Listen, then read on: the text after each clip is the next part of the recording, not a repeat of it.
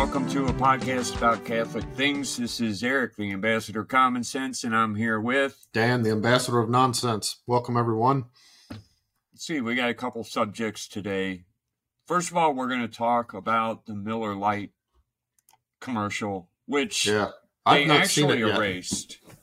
They erased it before it really got out, but somebody found it and publicized it, and it's it's not that big a deal. It's just more of the same, and it's irritating that we even have to talk about this stuff. But I think it is a worthy conversation because it's stupid more than anything else. Well, you know, like I said, I haven't seen the commercial. I haven't read anything about the commercial yet. The first I'm hearing about it is you today telling me about it.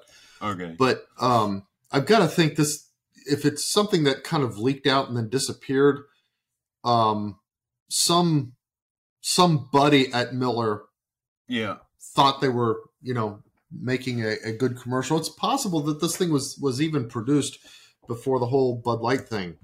Yeah. And has been, in waiting, and then somebody just leaked it. Because, they have all kinds of crazy people in advertising that are coming up with different things. Stupid things. And I mean, these people come out of school. I'm trying to make sure this doesn't start playing on. It already did. Oh. Stop. Yeah. All right. These, especially women, and there's a big push to hire as many women as you can and to get them as high up as you can without actually letting them control things. But, so women come out of school marketing and advertising, and they get these jobs, and they do stupid things because they don't make good decisions, especially when trying to advertise to men. And then, hopefully someone who's higher up catches it and says, "Oh no, you can't do that. That's stupid." That's not what happened at Gillette. They made a video insulting men and insulting manhood. What else? I don't think Gillette really suffered for it. Oh, no. Budweiser it generated a lot of talk, and Budweiser's was less of a ideological hit piece. It was more just icky. And for some reason that got in people's heads, and they're like, this is just gross. I'm not ever going to buy this again. Yeah. Buy this anymore. As far as I know, they're still suffering. Because my daughter went to Kroger's, and they had the beer aisle, and they're looking at all the prices, like, $18.99, $19.99, $21.99. And then for the case of Bud was like $12.99. It was dirt cheap. Oh. And there's still a bunch of new burger. They're still unable to even sell that. So cheap beer drinkers are going to make out for a little while because I guess there's a huge stock, and they got to do something with it before it goes bad. Anyway, Miller, it's not that big a deal, but I think it's worth talking about because a few other people talked about it. So I'm going to share it if I can figure out how. Here's a little known fact. Women were among the very first to brew beer ever. From Mesopotamia to the Middle Ages to colonial America, women were the ones doing the brewing. Centuries later, how did the industry pay homage to the founding mothers of beer? They put us in bikinis. Wow. Look at this wild. It's time beer made it up to women. So today, Miller Lite is on a mission to clean up not just their but the whole beer industry's Miller Lite has been scouring the internet for all this and buying it back so that they can turn it into good for women brewers. Literally, good How, you ask? Ladies, take it away. First, we turn the bad into compost. Then we feed compost to worms. Push out beautiful fertilizer. That good helps farmers grow quality hops, which is then donated to women brewers to make their own really good But there's definitely more out there in your attic, in the Go ahead. No, I played it. I got about halfway through. I see the gist of it, where it's going. Yeah. And I think they think it's cool that she keeps saying shit. Yeah. Okay. There's that. And then they, I don't know. Okay. Let's start with women were the first brewers. That's like saying women were the first bread makers. I don't know. Yeah. Maybe because the wife was at home making bread while the guy was out doing everything else that needs to be done, but they certainly weren't the first bakers. Like, you know, I mean, oh yeah. I see what you mean. The guy who decided I'm going to bake for a business, right? That was a woman, different than a woman baking bread. Bread for her family, and so maybe a woman made. I would even argue that maybe it wasn't. Women weren't the first brewers. I don't know. Maybe not even the first winemakers. I don't know. That'd be interesting. Whether wine was like a household womanly thing, or was it? But here's the thing: Noah did it. Look, Noah did it. The first thing he got off the ark and did was grew some grapes and made some wine and got drunk. That's true. That didn't say nothing about his wife doing it. No. But here's the thing. You know, let's suppose for a minute that she's right. It's worth pointing out the context in which she's right, which is in the home. If women were the first brewers, it's because they were doing it as a wifely homemaking activity, not because they were making beer for the masses or anything like that. To sustain their families. I keep saying, suppose she's right, as though the spokes model for the ad is like she's it's the one actually talking. Miller. Yeah. Suppose Miller is right about that. Yeah. So that's I don't know. It's kind of it's a mismatch. But then she goes on to the real point, which is that hey, everybody has been, using flesh to sell products, which has been going on forever, ever since mass advertising was a thing. Right. And she's saying we're going to stop doing that, and we're going to try to get everybody else to stop doing it too. I don't know. I don't know if they'll be successful or not. I kind of doubt it. They will. Here's what I want to do. So this ad, here's what's funny. You say they deleted the ad? Yeah, they got rid of it. Now, it's not just about the women It's not just about the women in bikinis. So where does it go from there? Where does it go? Because I got about halfway through. Different modes of saying, okay, yes, women posed in bikinis, but women did a lot of other stuff. And they show a woman farmer. A woman lifting this giant bag of whatever. I guess it's supposed to be a bag of shit. But if you've ever had to haul horse manure, it's heavy. If you've ever had to clean out for a woman. Doggone goat stall. Yeah, I mean, you get your pitchfork under a big, and it's like, man, this stuff's heavy. Generally, women don't do it, or couldn't do it. Most women couldn't do it. Certainly not the little girls they have shown on this commercial. Or much of the work they show being done. It's like, it's just as if women did all the things that men did. As if this which country, has never been the case. All these huge things that we've done in America, as if these were all done by women. And they weren't. Yeah. And they couldn't be. And they still can't be. Because it just seems like when women enter into the public life, a lot of things go wrong. Yeah. But, the thing is, so... Okay, so fine. They show women doing all this stuff, and I know the point is that they're just trying to say women are more than, nice looking bodies in a bathing suit, and ought to be appreciated for more than being a nice looking body in a bathing suit. That truth, as far as it stands, is perfectly legitimate. Sure. It's hard to fault that basic statement. Sure. So ignoring the misses, not the misses, but the ignoring the fallacies, points of the ad, ignoring the fallacies. Why did Miller pull back on the central point of the ad?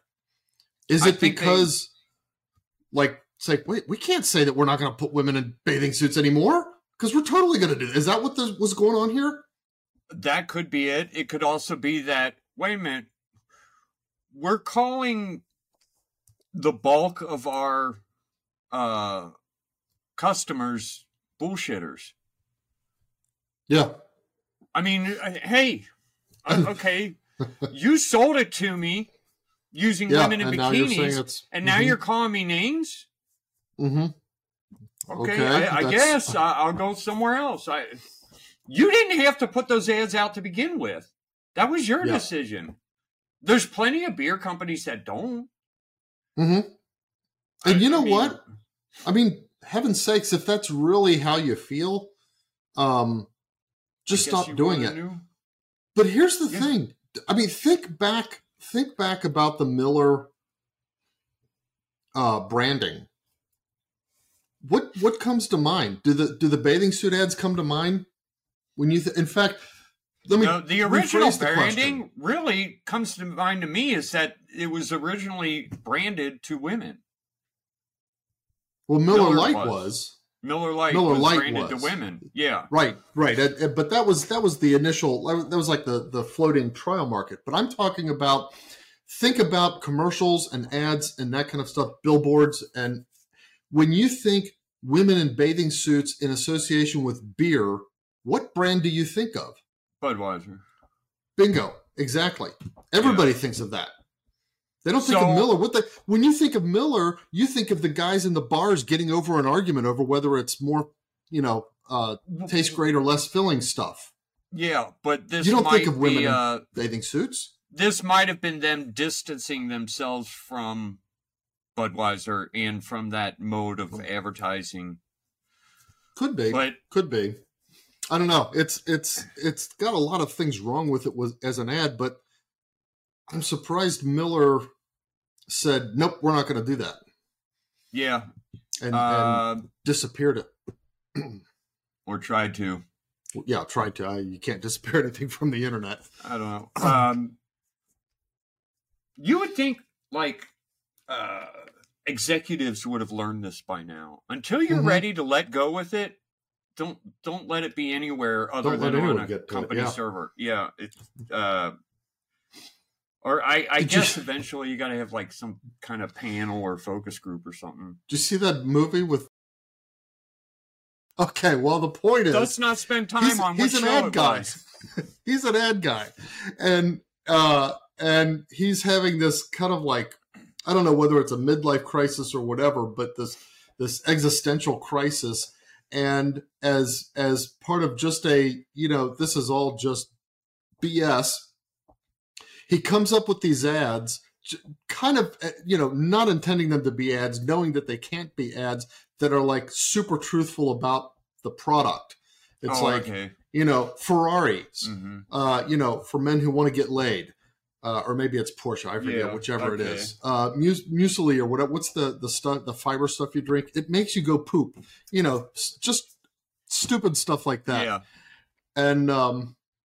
And he ends up being granted hey, you know what? You got to take a break, go get on sabbatical, whatever. And for some reason, the ad copy that was supposed to go out, the real ones were approved, but whoever went to pick them up picked up the bad ones, and it all went out. And of course, in Hollywood fashion, because they went out, they were super successful. Yeah. And so. Anyway, well, but this kind of reminded me of that. Yeah, with the whole thing about it getting out and then them saying, "Nope, we're not going to do that." Mm-hmm.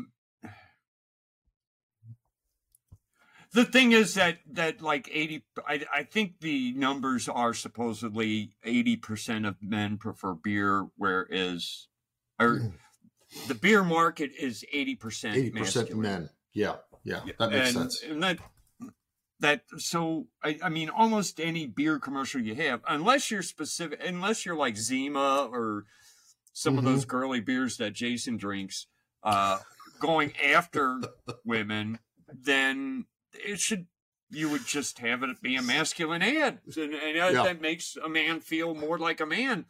Right. Watching women be corporate doesn't really make a man feel masculine But I think for the most part, most men would just ignore it. I think.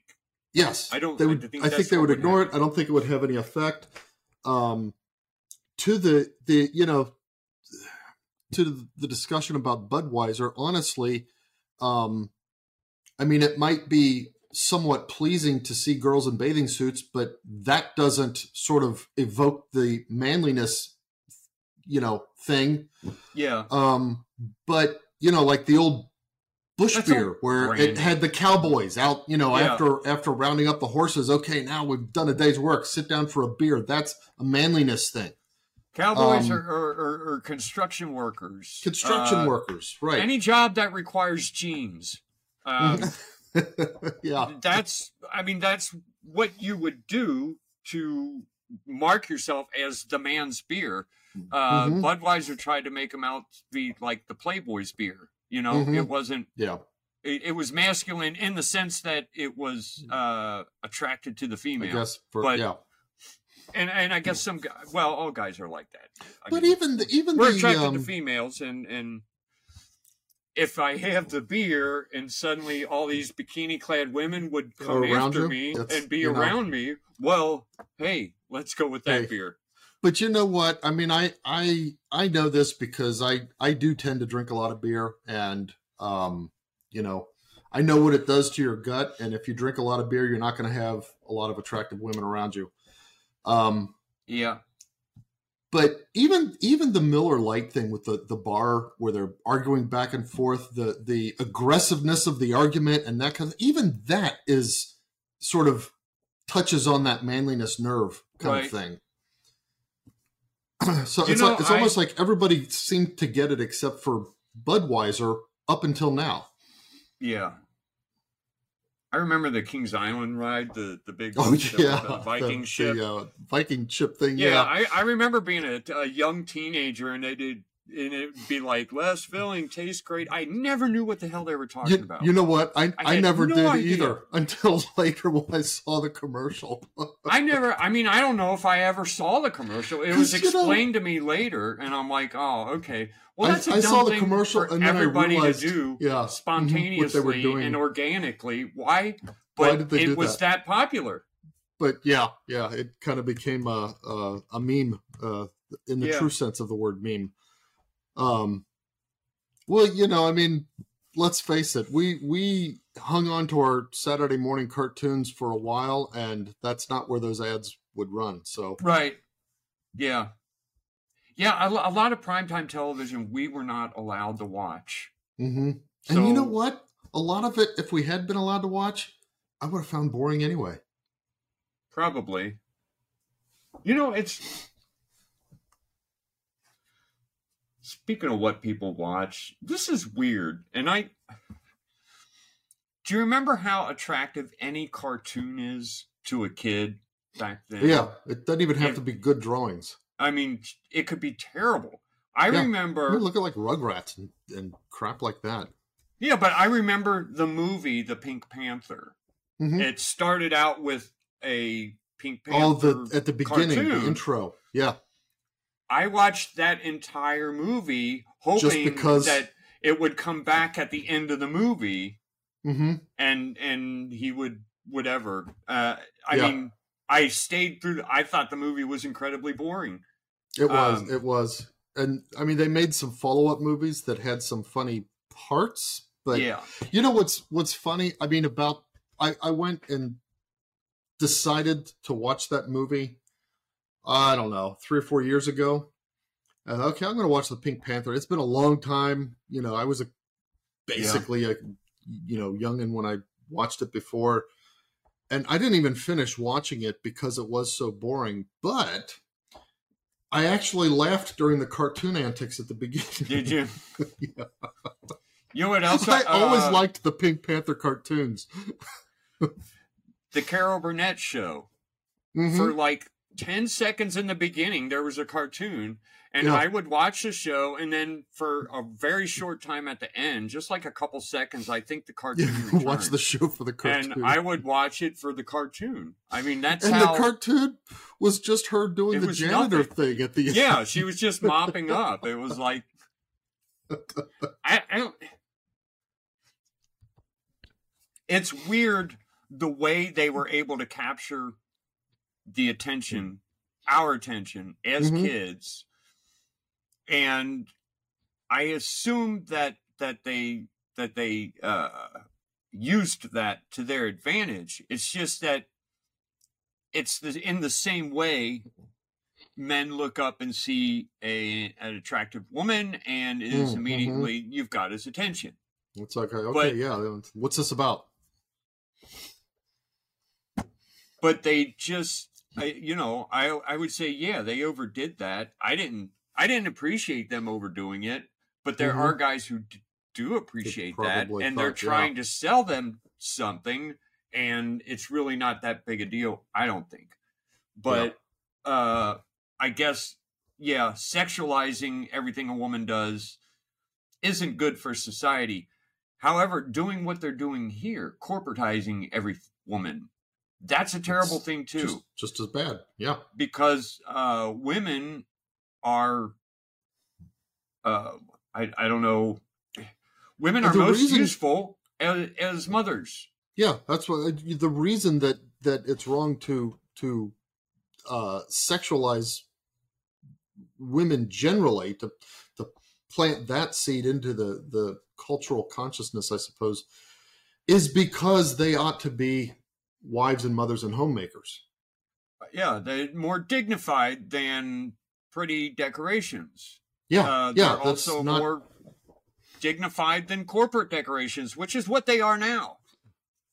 People hire them so that they could say, hey, look, I've got this woman working for me, and they can look cool in front of all their other woke friends.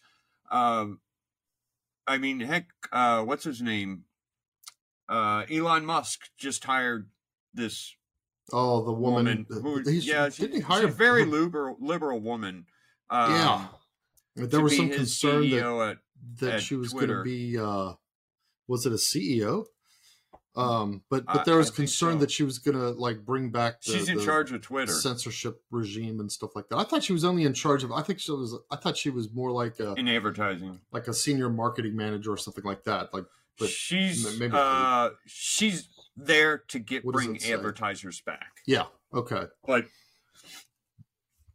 I don't know. I mean, Elon Musk set up a brand at first of being this beacon of free truth, which he never quite followed through on.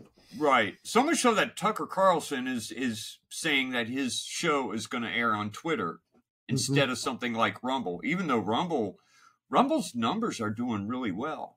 I said it a long time ago, Steven Crowder's it might change this landscape for us. And it's my understanding that now he's brought like 80% of his crowd to Rumble.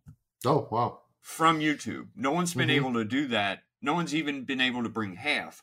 But more and more people are going to Rumble to watch Steven Crowder. I think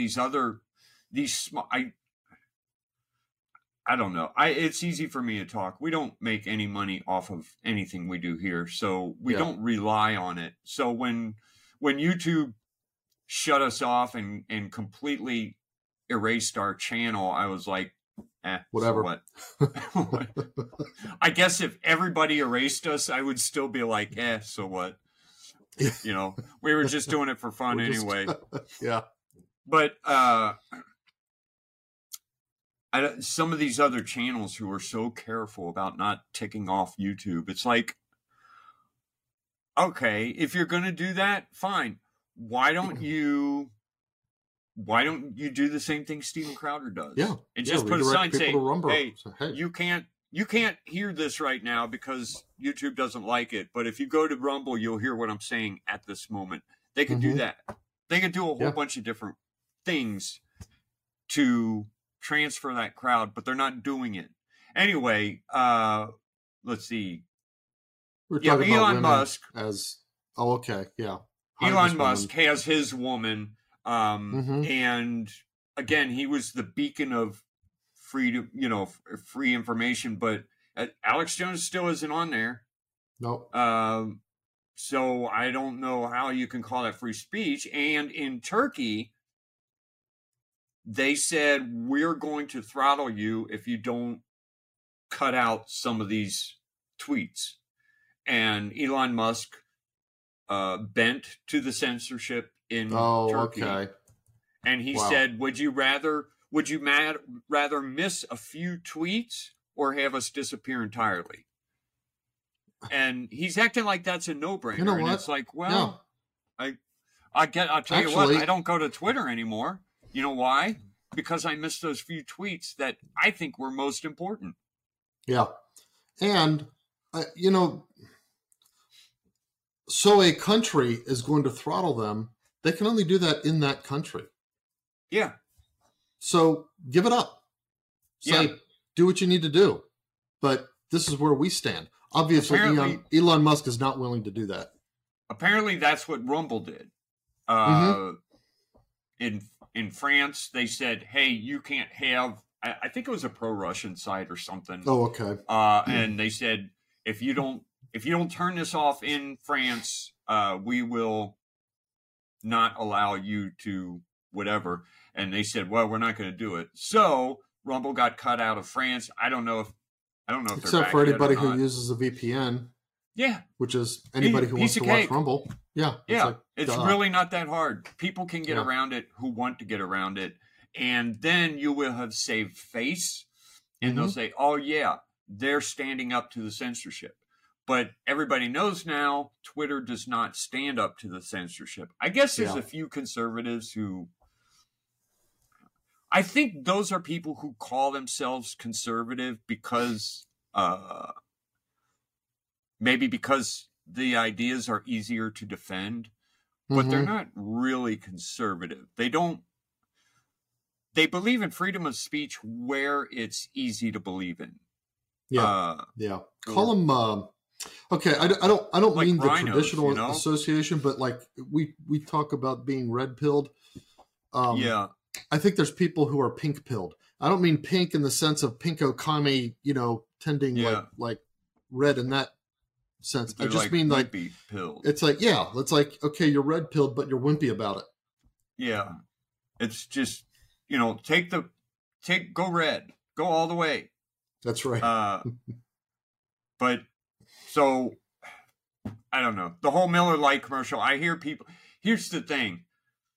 I didn't buy them anyway. I'm trying to think. If I bought Miller, would I think I probably would stop buying them for this commercial. But then again, maybe. But would it matter the fact that they said, no, we're not doing that? But they didn't. Yeah, they didn't put it out. Yeah. So I think that does kind of because those. I think that the people in marketing in these commercial groups, I think they have the way they work is that they often have like groups of people that have a lot of autonomy. They go and produce up to a certain level of a campaign that they then propose to the executives and kind of up the chain, and they're competing with others in the group and stuff like that. I think that's how it works. I can't swear to it. It's my understanding that hundreds of commercials don't get aired. Yeah. Just because it's like someone at the last minute says, nah, I don't think so. We don't need to go in that direction. So that's probably sounds what like that's what here. they did. Not a big deal, but it does show you where corporate America is. And I don't know. If there's an alternative, why not go with the alternative? Right. I mean, right.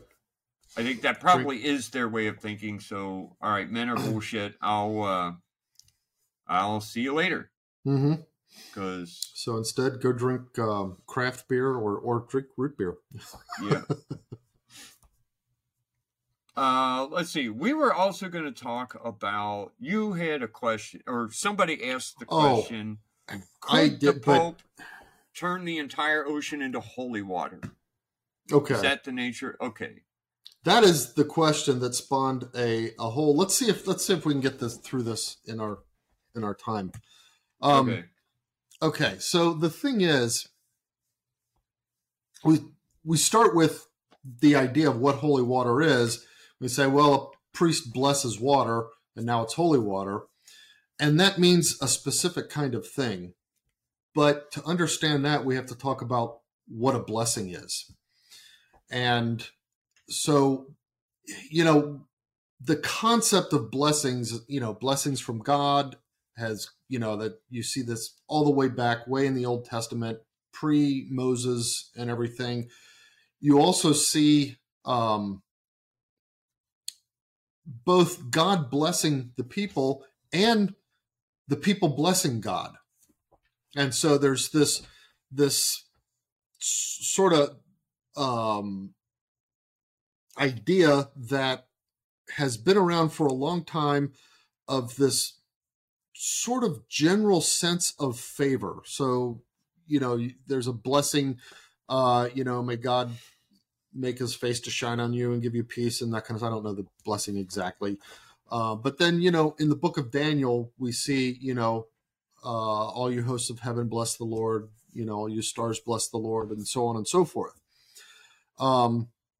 Is that the same word? Yes. It's in the Latin specifically, it's benedictio or benedico. When a priest blesses you, like blesses your house or something like that, he'll use, the word benedico or benedictus or something like that. Mm-hmm. Same thing as in the book of Daniel. Now, it's interesting. There is another word for bless or blessed, which is beata. It's like an adjective in Latin, beata, beatus. And it's the word that we refer to, that we use when we talk about, how on the way to sainthood, somebody will be blessed before, they're declared venerable, then they're blessed, and then finally they're canonized. Well, that becoming blessed, we refer to that as not benediction, but beatification.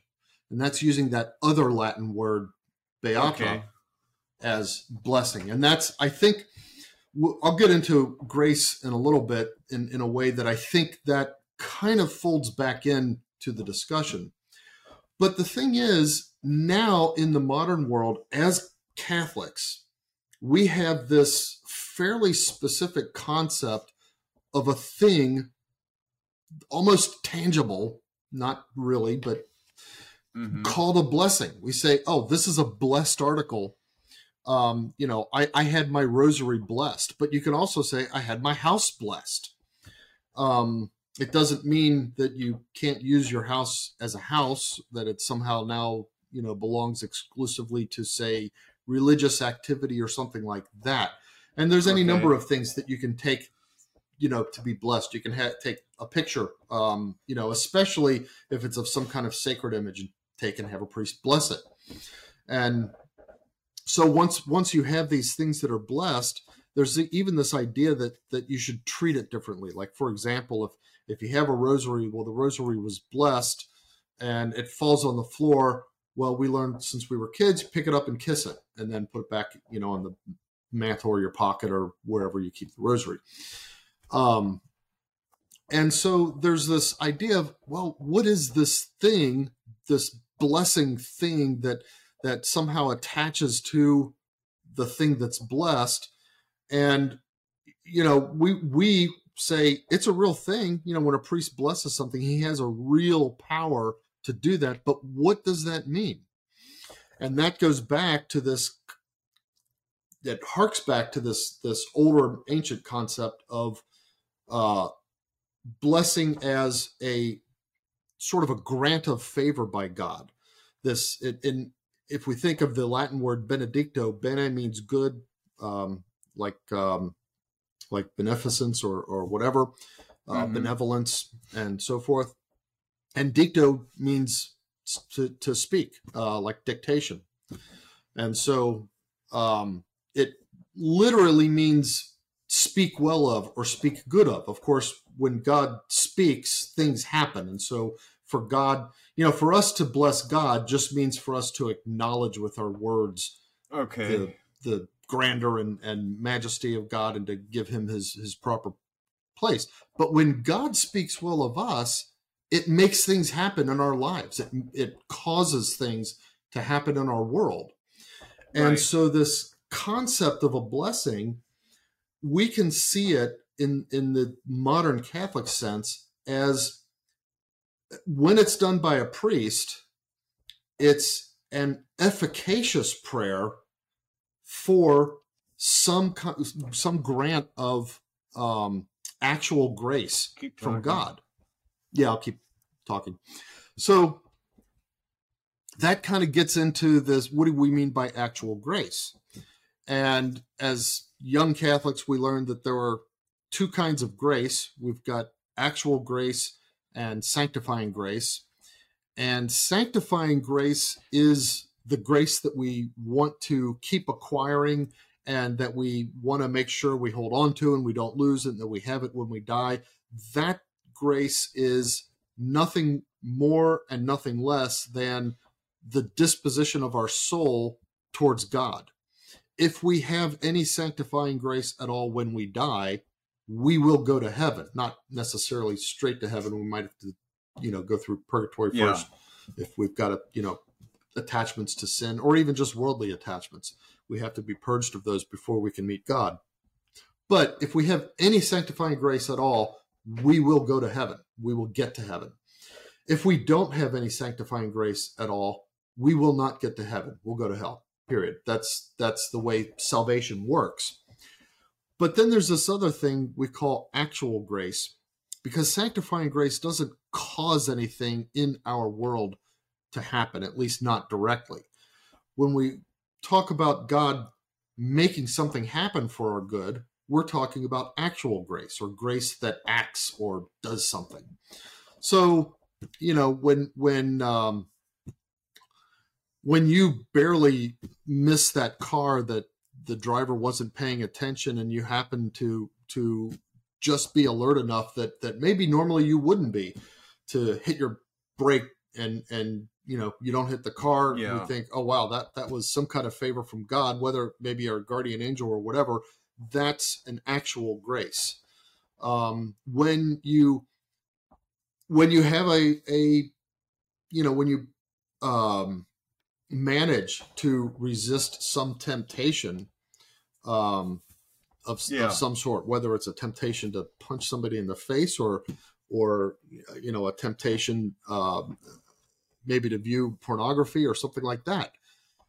People will think, oh, because you resisted sin, that must be an example of sanctifying grace that you have that caused you to do that. No, that's actual grace that allowed you to do that, not sanctifying grace. Now, the part of the effect of actual grace, part of the action, might be an increase in sanctifying grace in your soul.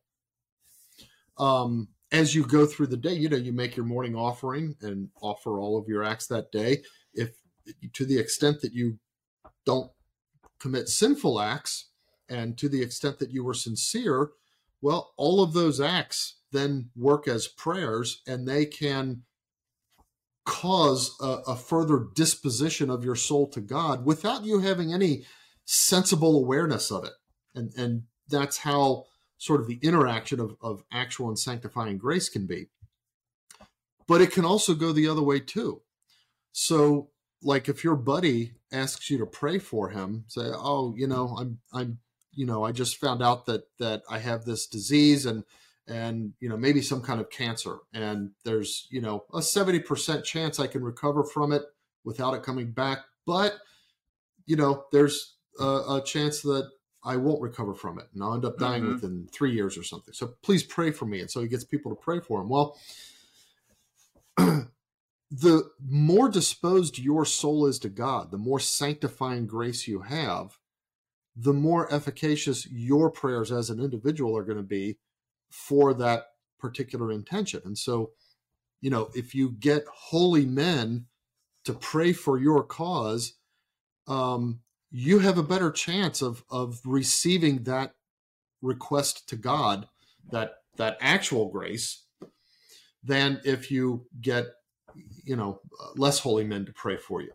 Because the closer you are to God, the more efficacious your prayer is going to be.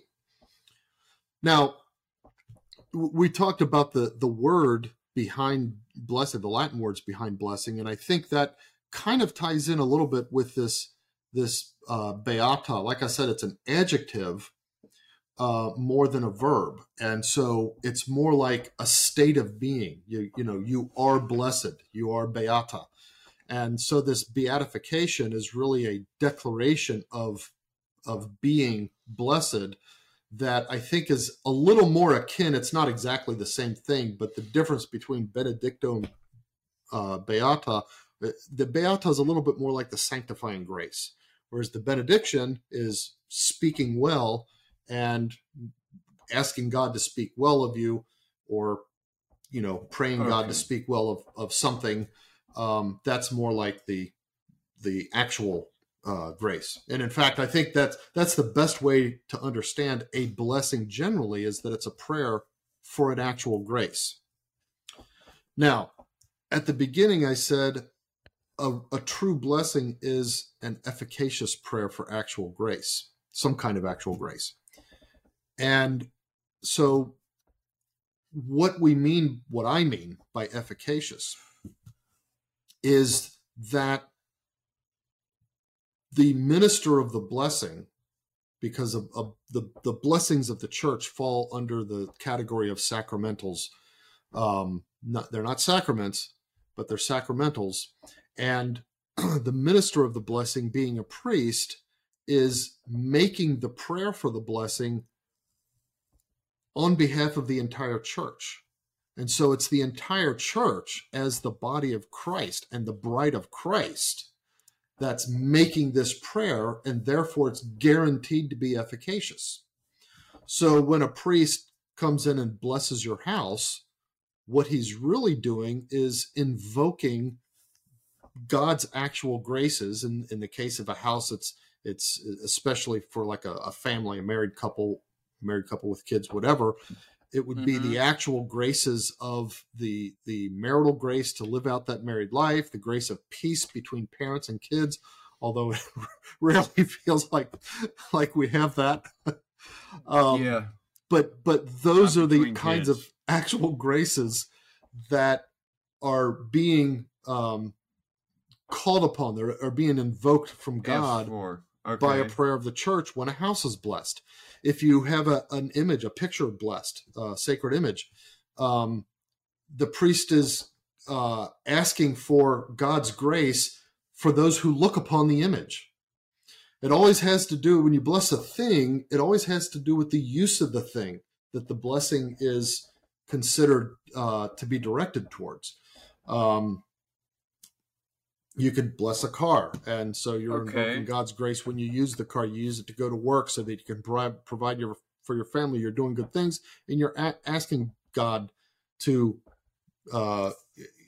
give you graces, the grace to get up and get to work every morning, and not to lose your cool with your boss, and other things like that. For example, I mean, all of these things are tied that way. Now, it sounds like you have some questions. No, well, okay. I mean, if you bless a house, you just use it to live in, and I guess you're asking to do that in a good way that will lead you to heaven eventually. When you bless a rosary, you have a more specific use for that. Yes, to where you're not using it for anything but prayer, number one, and number two, things like if you sell it, it loses its blessing. It's my understanding. I have not been able to find that would almost be a subtopic in itself.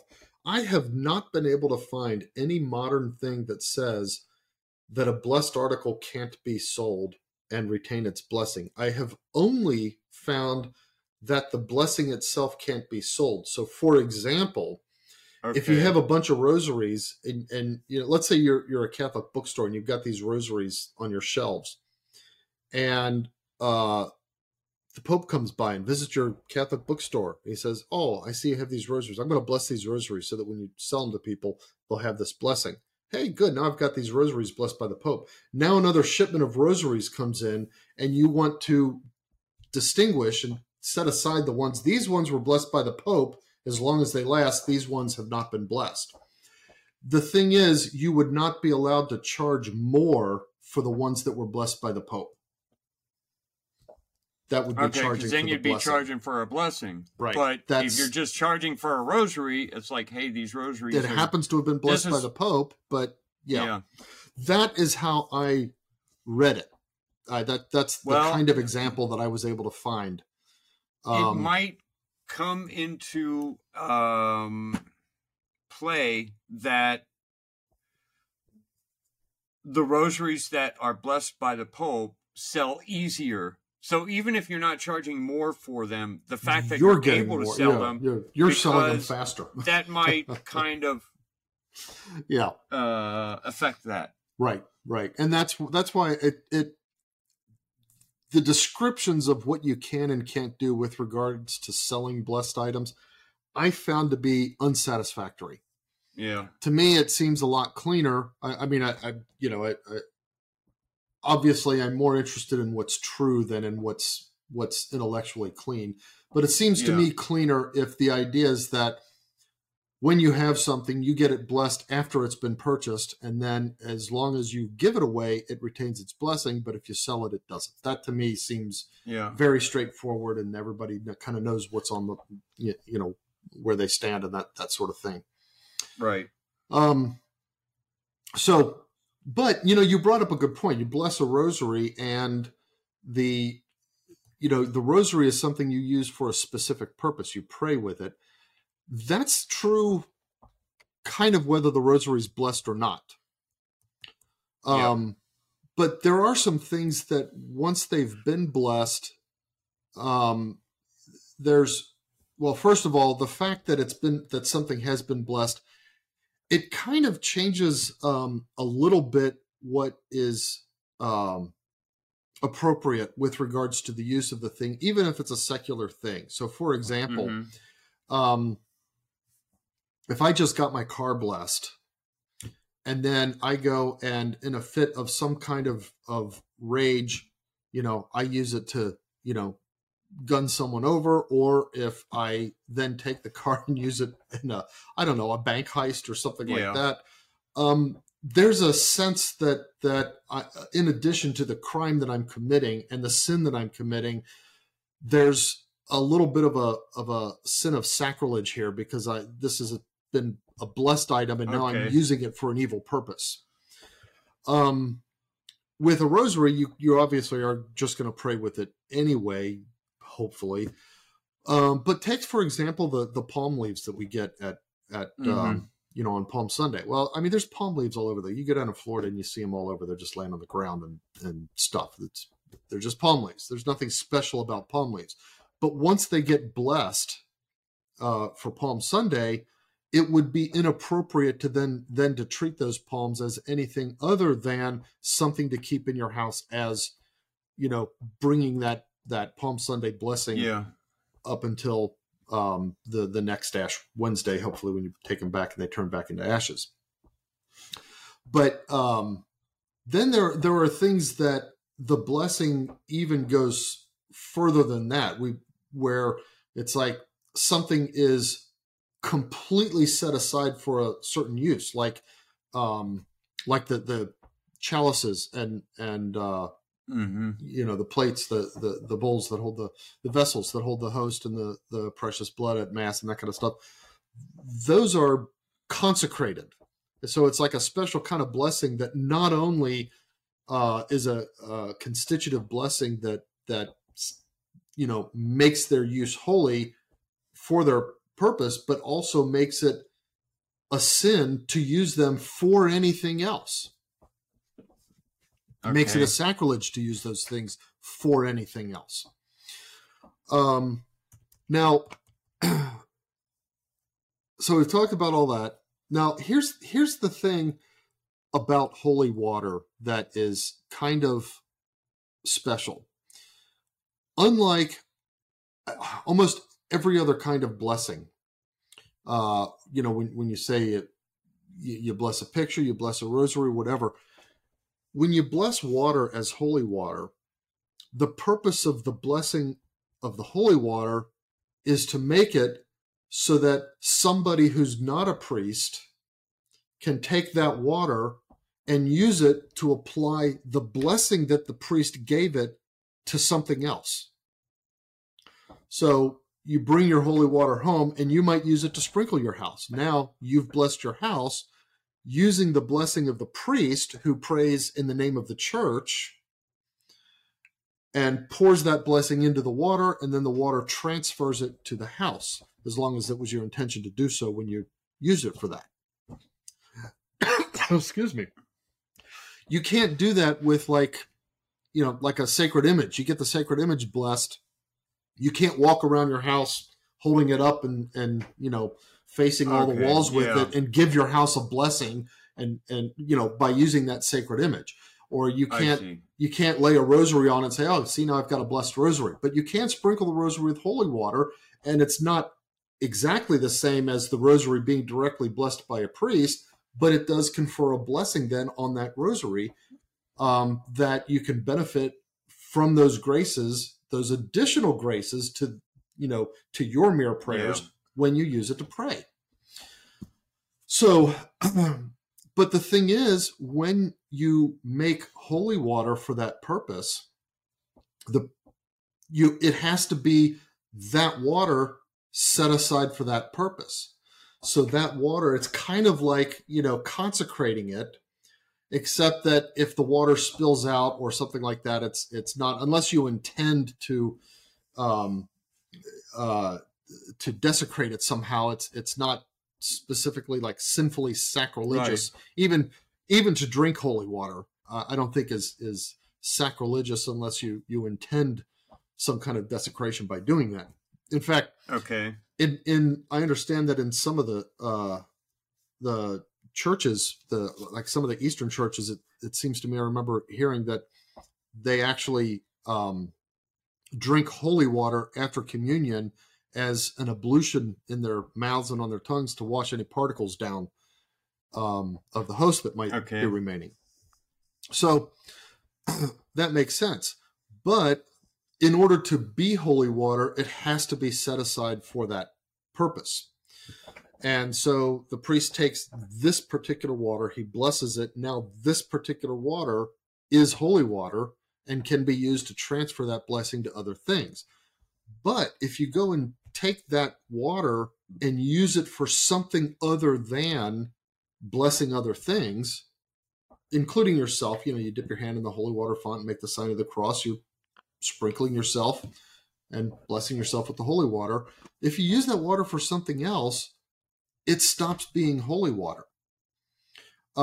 So for example, you could say, take holy water and use it to bless, say, your swimming pool.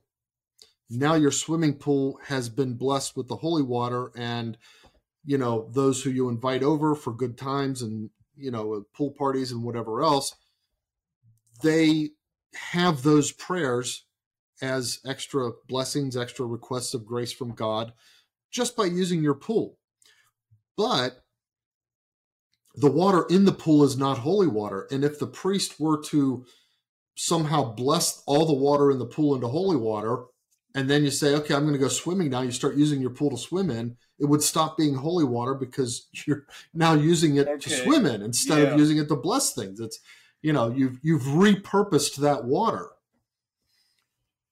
So, and then of course now, but see that also has implications in other ways too. So I think, for example, if you mix the water with water that is not blessed, it also stops being holy water, I would think, because now think about, okay, I went to the church and I got like a little, container of holy water. Now I come home. Well, I'm positive, even though I haven't read the particular example, you can't like just keep adding tap water to it and diluting it down. You know how when you more holy water, you know how you do it with the shampoo bottle in the shower. You try to dilute it down to get some more shampoo out and stuff. Or you try to hide the whiskey you stole from Mom by pouring water into the whiskey jar. Can't do that with holy water. Okay. You got to go get the water that was actually blessed. If you purposely mix it with other water. Now, if it's obviously it's not. Oh wait, we can't let water molecules from the air get into it. Otherwise, it's not like that. It's just that if you purposely mix it with other water, it stops being holy water. Okay. So that is my quick answer to why the Pope can't just turn the whole ocean into holy water. Yeah. Besides, with this Pope, I don't think it would do very much, but... yeah. But you can bless the ocean. Yeah. Speaking of the Pope, we talk about this a lot. These popular people in conservative media that were like, why isn't this guy Catholic? And Steven Crowder talked a little bit about the Pope this week, and he mentioned the Pope was sitting there, I think, lecturing on the vaccine, and it was like, oh my gosh, it's just embarrassing. Yeah. And Crowder was saying something to the extent that this guy's been wrong about everything. Mm-hmm. He hasn't been right about a single thing since he was elected Pope. Now, why do you think he's going to be right? And he understood the difference that we don't have to believe him except when he speaks on matters of faith and morals. So why would you think that he's right about that and wrong about everything else? Okay. I would answer to Steven Crowder, because we're not there to get everything else from him. And none of that stuff is protected by God. We're there to make connections with God. God promised us that we would have a Pope to defend the faith. And that's been the case for 2,000 years. No Pope has come up and said, oh, we were wrong about this. Now this is how it is now. There's no reason to think that 2,000 years from the start of all this, that would suddenly happen because of Pope Francis. I think we can rest assured that the Pope is infallible. Yeah. And we don't base our belief in infallibility on any amount of study or learning that the Pope has done in his life. We don't elect the most learned, wisest man as Pope and then trust him to be infallible thereby. It's not that kind of a position. Yeah. It's called a charism, and it's a special interaction by the Holy Spirit, intervention often, I think, by the Holy Spirit. And we rely on the Holy Spirit to pick the best man, and then we rely on the Holy Spirit to protect that man from being wrong about faith and morals. I'm not sure I would even agree that we rely on the Holy Spirit to pick the best man. We rely on the Holy Spirit to pick the man who providentially gives us whatever opportunity is needed in our lives to grow closer to God. Sometimes it might be through a man that's doing things very poorly, like Pope Francis. Yeah, that's a good point. All right, well, that's all I got. We got anything else other than No, news? time for news. Okay. Let's put this up here. There you go. All right. So, okay, did you hear Taylor Marshall's running for president? I don't know what this is about. I don't know why. Okay, I don't know whether this is sure the same kind of thing. Do you remember Bill Bailey? Is that his name? Bill?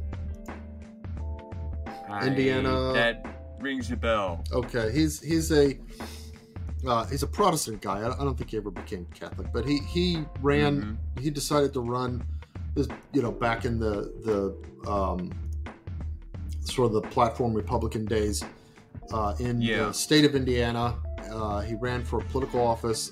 It was a state representative or something like that. Mm-hmm. But he ran for office because if you're running for office, the news media cannot refuse to play your ads with the same frequency and the same time as all of your opponent's ads.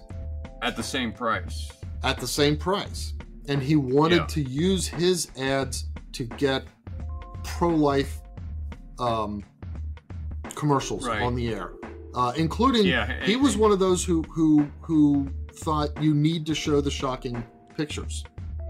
Yeah, I remember that, and I remember the ads were like, that's not all that shocking. It's like, it's like, well, I didn't think they were. I was like, come on. You didn't take advantage.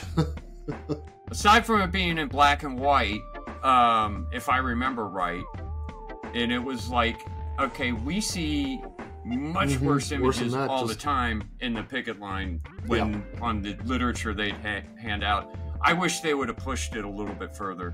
But anyway, I'm just bringing that up because I wonder if there's something like that. Maybe there's so maybe it allows him to have a platform. Really, what the guy running for president does is make a few more people hear of him and tune into his podcast and listen to him once or twice. Yeah, and that could be what it's about too. Like, well, he's running for president. He has a podcast. Oh, let me check that out. Okay, let's hear what he has. I wonder how many people in the Catholic world, how many people have not heard of Taylor Marshall? I guess there's probably a ton. I think most, you go into your typical Novi parish of Taylor Marshall. Who? I bet it's so. Still. There's a lot of them. So actually, I think if that's the plan, it's probably a. Big. Hold on a second. Okay. I gotta wake up a kid at 11:15. Oh, that's now basically. I expected to be done by 11:15, but here, let's call him. I got long-winded on blessings. Yeah.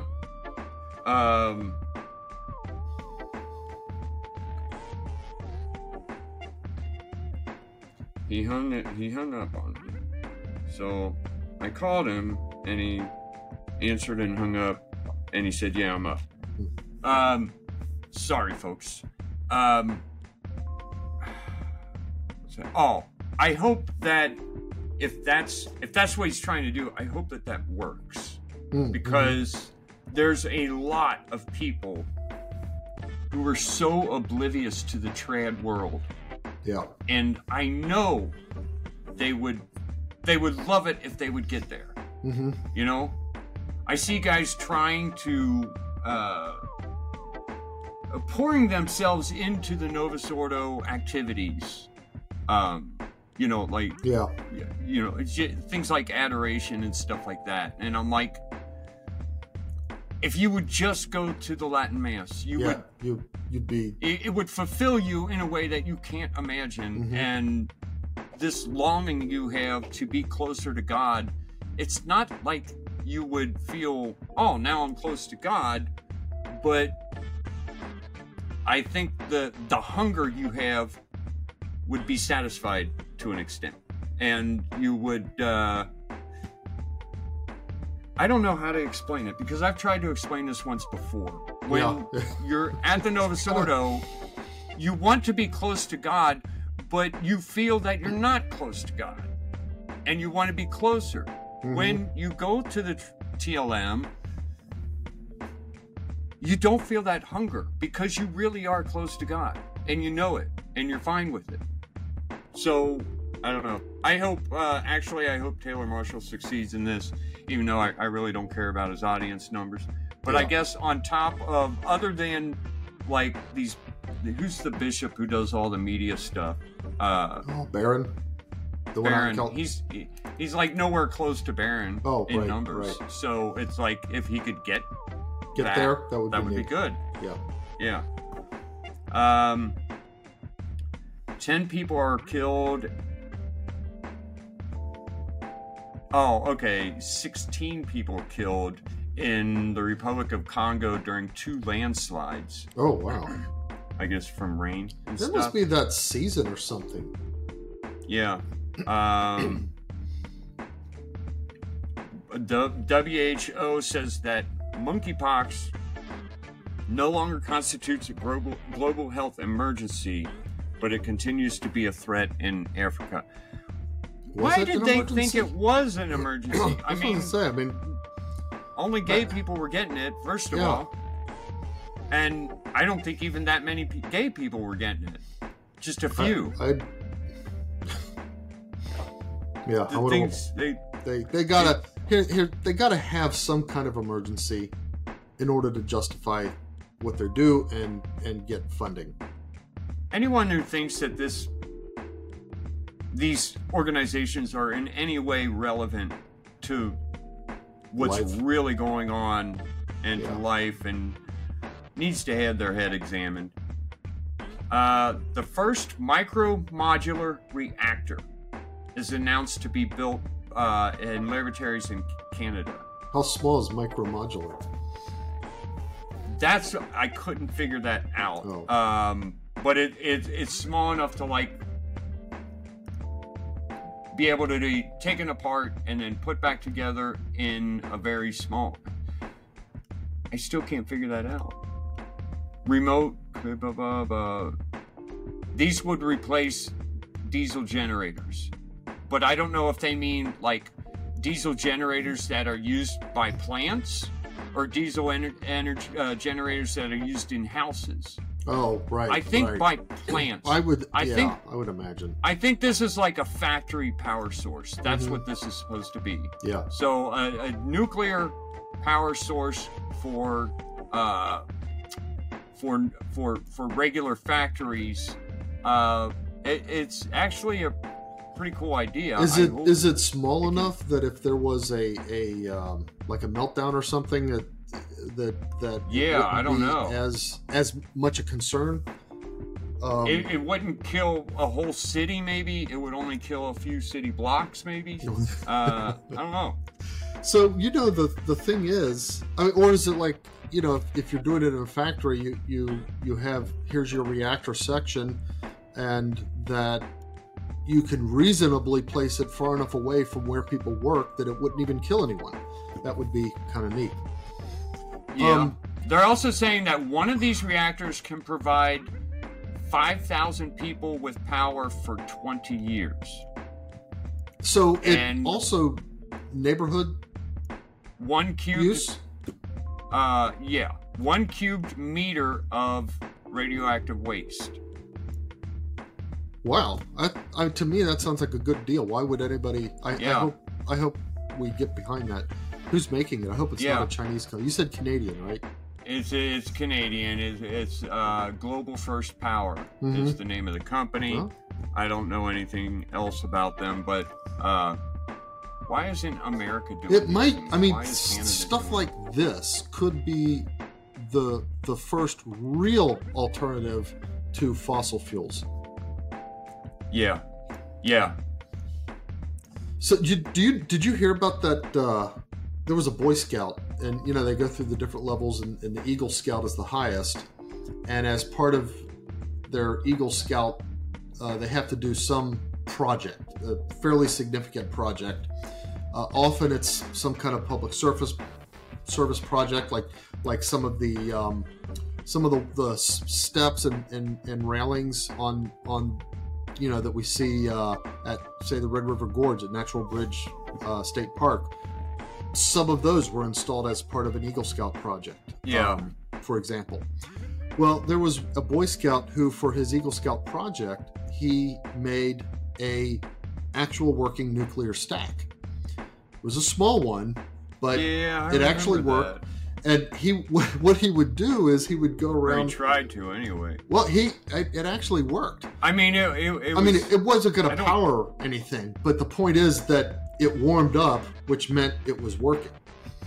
Yeah. But his nuclear material, he wasn't, instead of uranium, as I understand it, he was using radium, which is the stuff that is used to make like the glow in the dark hands on watches and stuff like that. Watches, yeah. And he would go find these watches at garage sales and stuff, and get people to give them to him for free. And then he'd open them up and scrape the radium off, and he was collecting it up. And he kind of hit it big. They used to have. There was a show episode about it that the girls in the factories where they painted those things, and in order to be able to paint them, they would kind of twist the brush in their mouth to get it a fine point, and they noticed that they glowed in the dark when they did that, and they took to even kind of painting themselves up to have fun, and then they could go out at night, go clubbing and stuff. Yeah. Well, so once in a while, they did get cancer, but once in a while somebody would kind of sneak out a big thing of the radium paint, and he found a big thing of it tucked away in somebody's closet or something like that. Didn't he had he would drive around town with a tachometer? Oh, looking for any kind of radiation source? Yeah. That was my understanding. I think what's his name? Jimmy Akin did a show on this guy. Him? Oh, okay. It was interesting. Anyway, small nuclear power. Cool idea. Yeah, that'd be cool. Let's see here. Zelensky meets with Pope Francis in a private audience in the Vatican. I guess this is Pope Francis's secret mission to get peace in the... It's so dumb. Why does... Everybody wants a piece of this peace, and it's Zelensky's I'm all for peace, but it has to come... This is what peace has to look like. We win. And Pope Francis didn't get that, I guess. He thought he could... Well, the thing is, what could it possibly look like? I mean, from Zelensky's point of view, ignore whether you like the guy or not. From his point of view, what could possibly be acceptable, short of Putin is no longer invading Ukraine? Yeah, that sounds peaceful. But that wouldn't be I'll give you this city and this city if you promise not to bomb us anymore. Mm-hmm. We'll let you occupy if you quit killing us. Yeah. Let's see. American-Canadian mass media company Vice Media files for Chapter 11 bankruptcy. I could not figure out who this is or what they own. I can't find anything that they own. Any shows that they do or anything? That I would recognize, that we would recognize. So I don't know why I'm talking about it. Ukraine officially joins NATO's Cooperative Cyber Defense Center of Excellence. Cooperative Cyber Defense. Cooperative Cyber Defense Center of Excellence. What does that mean to join it?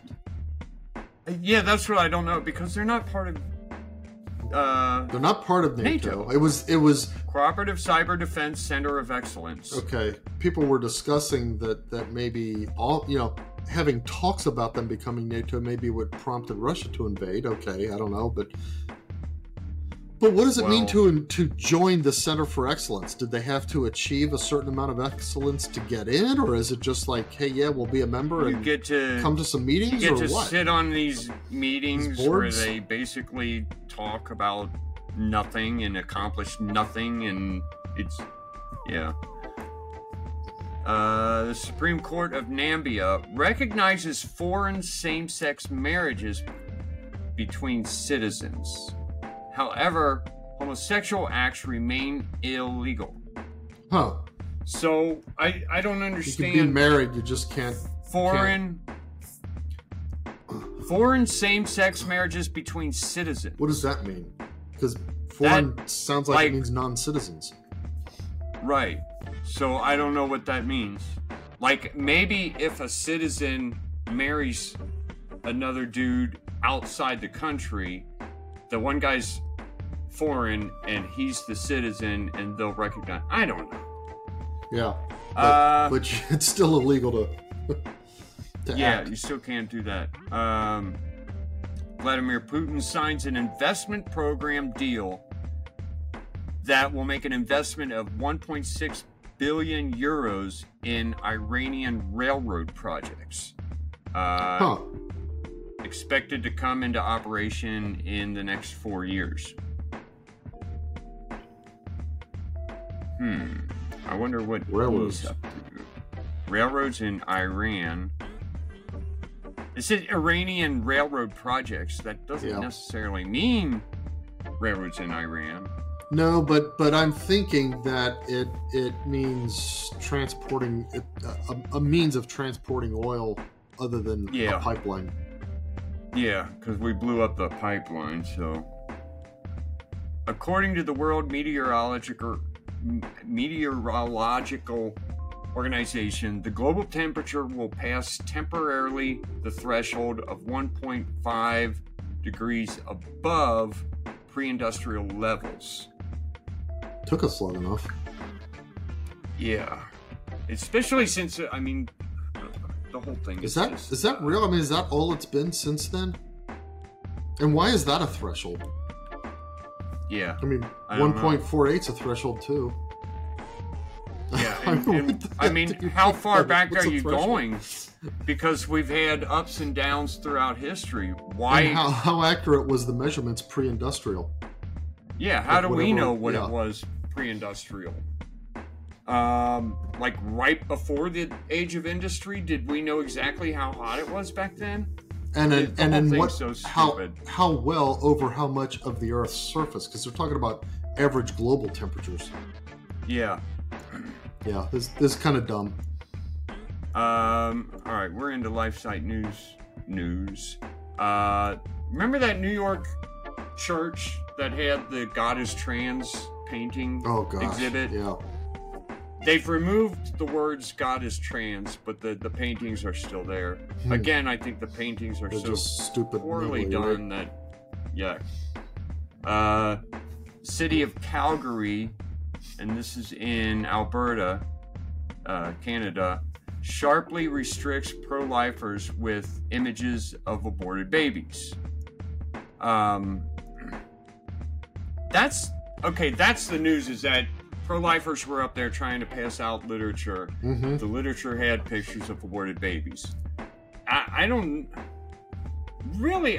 know if that's a sharp restriction. They just said you have to put it in an envelope and with a warning label on it. Oh, okay. Or be fined thousands of dollars. But they could still send them, still pass them out, distribute them to people's homes and everything.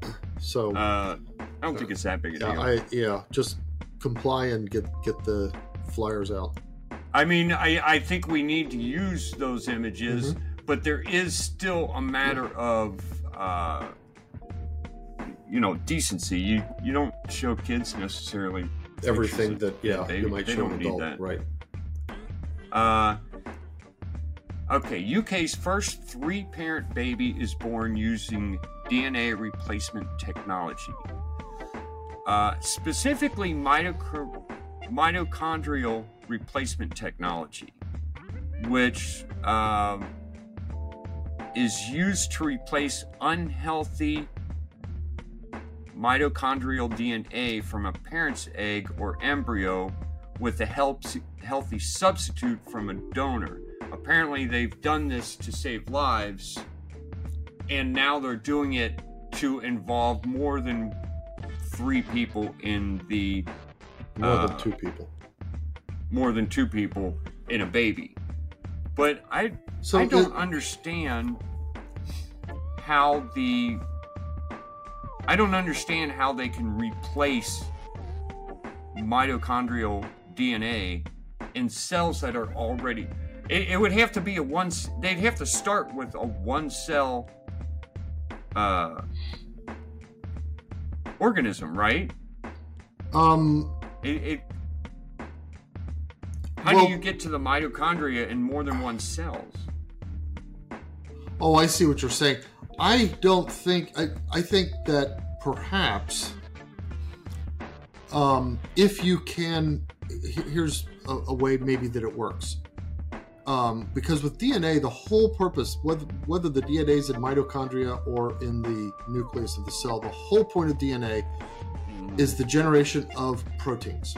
The DNA is encoding for proteins. That's its job. That's what it's there for. So if you have unhealthy mitochondria whose DNA doesn't produce, let's say, enough of the right kind of protein, then it's not that you have to replace all the mitochondrial DNA with healthy DNA. You just have to introduce enough healthy DNA so that it will self-replicate the way DNA does and will produce the proteins that you weren't able to produce before.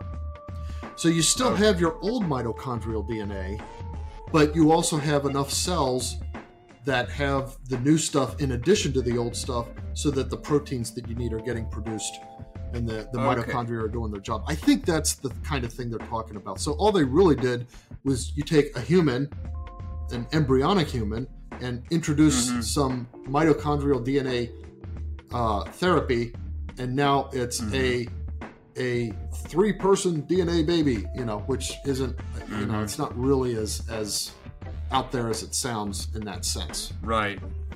Now, I don't know. I think it's sinful to do anything like this just for the purpose of just for the novelty of being a 3-person to try to claim parenthood by the 3rd person or whatever. And on top of all that, the major problem with this is that in some of the ways that this is done, they have to take that DNA from another embryo. Okay, so they got to kill a baby in order to do this. Let's kill this one in order to put some 3rd DNA in that one or something. It's like, that's disgusting. Right. Toronto school removes a student-created Mother's Day message after the locals complain. There's no way the locals complained. I think one lady called and griped about it. Kids had made a sign that says, "Life does not come with a manual, it comes with a mom." Oh, okay. That's pretty cool. Somebody objected to that? Yeah. I wonder if manual is supposed to be a play on word for man? I don't know. Either way, it doesn't matter. Yeah. What kind of, bitter hag complains about something like that? We have got to stop letting these people run things. We have got to stop listening to them. Illinois passed a bill to defund libraries that keep sexually explicit books away from children. Whoa. They're defunding the libraries? Yeah. Illinois. If they don't let kiddies go look at the porn in the library? Right. So if Johnny can't get to the porn because it's on the top shelf, they're going to defund the library. Wow.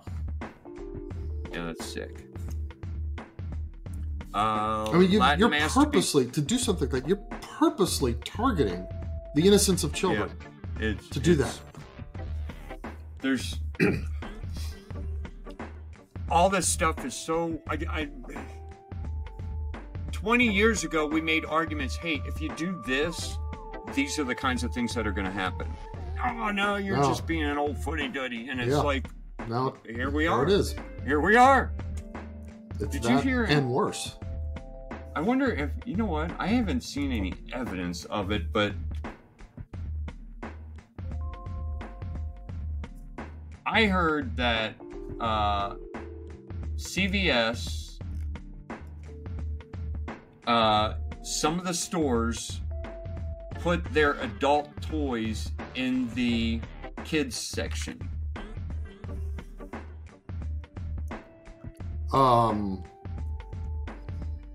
Like you go down the aisle and there's the big wheels and there's toys,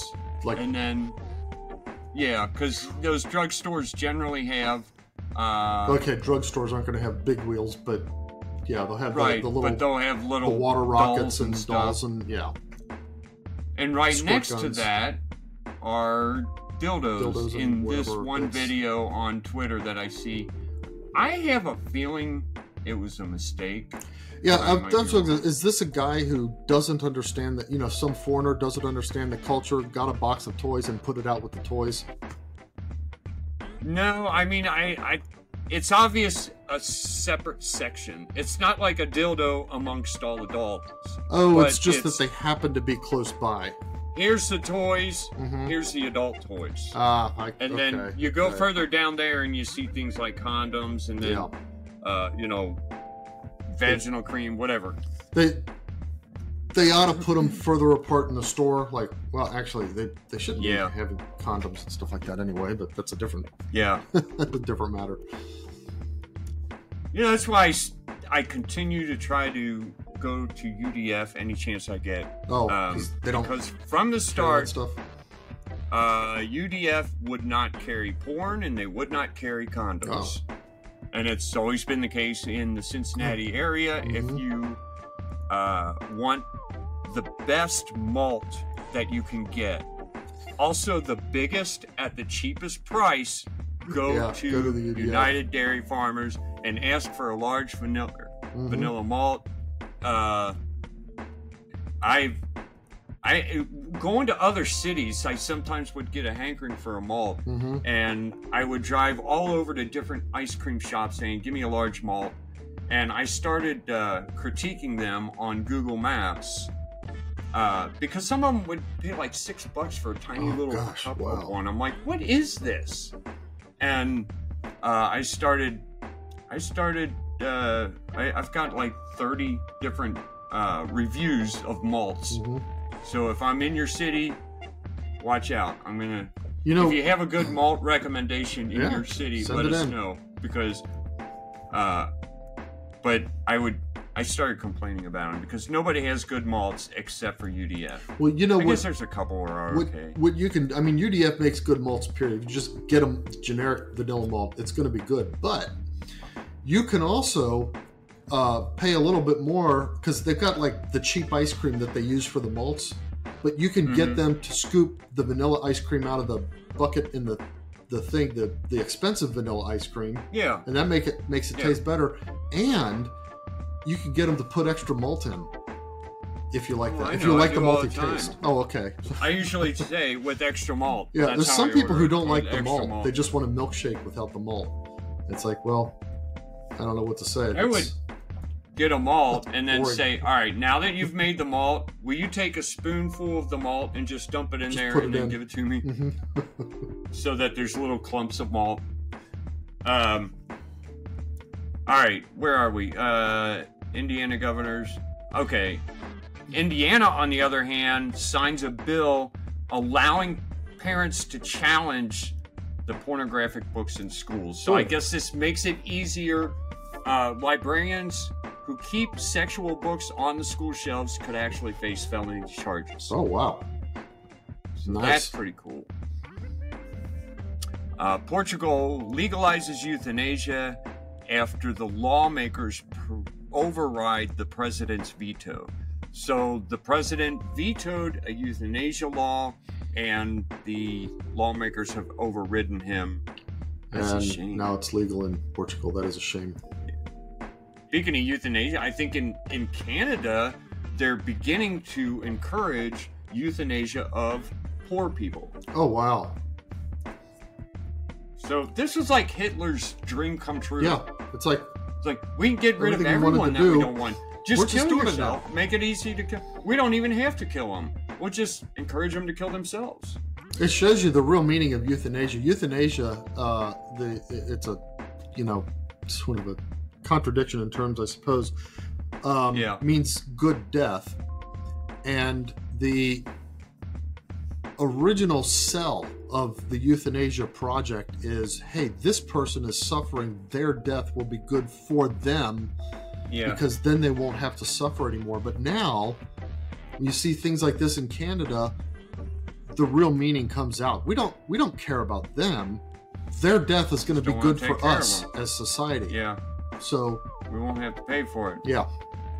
Yeah. Did you watch the CNN town hall meeting with Trump? No. Is that what I was listening to? You sent me that one link to Steven Crowder. You said if you listen to one episode, listen to this. Is that what that was? Yeah. No, that was not the... no, that was... they leaked some of the videos of his deposition when he was in that court. Oh, that was the trial thing. Okay. That was hilarious. My gut was hurting. I was laughing so hard. No, he also had a CNN town hall meeting, which I guess this was like, okay, I know who CNN is. Mm-hmm.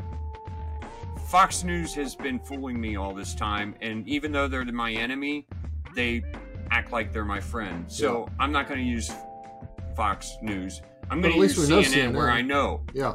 They're bad guys. And people see through them, and everybody can see it. So that's what he did, and gave the finger to Fox and went to CNN for his first town hall. Okay. I thought he did great. Uh-huh. I did hear about it. I heard, in fact, there were a couple clips I heard. I want to say Taylor Marshall played them. Okay. Well, here's the thing. They asked him if he would sign a federal ban on abortion. Oh. He would not give a straight answer. Yeah. I think he has said, if you go back to the last campaign, he said back then it should be up to the states. Mm-hmm. I don't know why that's hard for some people to accept. Why isn't? I mean, that should be the final answer at the federal level. Yeah. If we achieve not that any state should legalize it, but murder isn't handled by the federal government. No. Murder is handled by the states. And this should be the same thing. Yeah. What if there was a state that legalized murder? Yeah, I don't know how. Just flat out murder. Anyway, and then later he came in under some fire because, let's see if I have it here. So DeSantis signed a 6-week abortion ban, and Trump called it too harsh, or at least that's what they're saying. Oh, the pro-lifers are coming down hard on Trump, which I get it. If he's not, I think he should take a. I don't think it's as relevant anymore. I don't think the president's position on abortion is as relevant as it used to be, as long as we can keep it up to the states. As long as he's pro-life in that sense, at least. If he's distancing himself from the pro-life community, that could be, I feel like, well, what do you want us to do? I mean, you're doing it, not us. Right. But what happened is they asked him about the 6-week ban in Florida, and he says, and Trump said, here's the quote, he has to do what he has to do. If you look at what DeSantis did, a lot of people don't even know if he knew what he was doing. But he signed a 6 weeks, and many people within the pro-life movement feel that was too harsh. No one in the pro-life movement thinks that's too harsh. No one. First of all. Okay. Yeah. So I don't know why he said that. I don't know what he's talking about. I think he doesn't want to grant anything to DeSantis. Yeah. I know that. Yeah. At this point, he should have gone the other way. He should have said, "Well, you should have just outlawed it altogether." Yeah. But I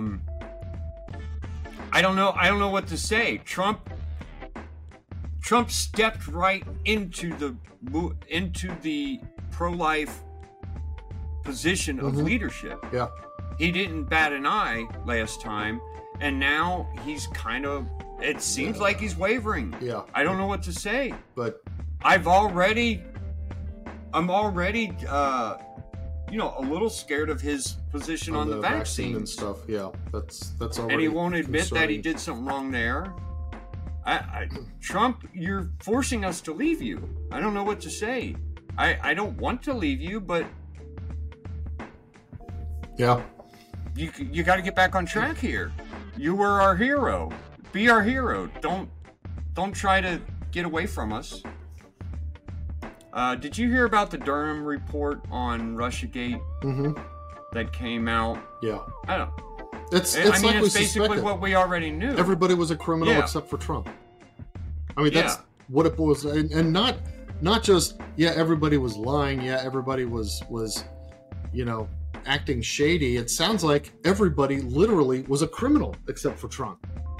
Everybody was trying to overthrow the government except for Trump. Yeah, except for Trump. I don't think anything's going to come of this. Nobody's going to jail. It doesn't sound like it. It is. It's just, we always find out later, we were right the whole time. We were right, and we'll be right the next time it happens, because as long as nobody goes to jail, it's going to keep happening. Target releases disturbing pro-LGBT clothing for children and infants. No more Target. I never went to Target anyway, because they were always... Yeah, they were always like that. Big on the gay thing. They did the whole bathroom thing. They were like right in the center of the bathroom thing. They always had feeling to them. They suffered for that. Their stock went down and their sales went down because of that, it seems like. But they picked right up again when they were allowed to remain open while every other store had to close. The whole shutdown gave control to all the companies the big companies that we had at one time had some control over. We could say, no, we're not going to you, but now that's the only option. They've gotten bigger and bigger and bigger to where they're monsters now, and it's like, I don't know. Josh Alexander arrested in... Oh, wait a minute. Josh Alexander, first of all, he's the guy in Canada, right? He's the guy in Canada. First, there was a thing where I guess he was going to a pro-life event, and the cops tried to stop him. And on what basis? Well, I guess what had happened was there was his brother had some kind of restriction. Oh, okay. His brother was not allowed at a certain area. So he came there, and I think the cops thought he was his brother. Oh, okay. Misidentified him.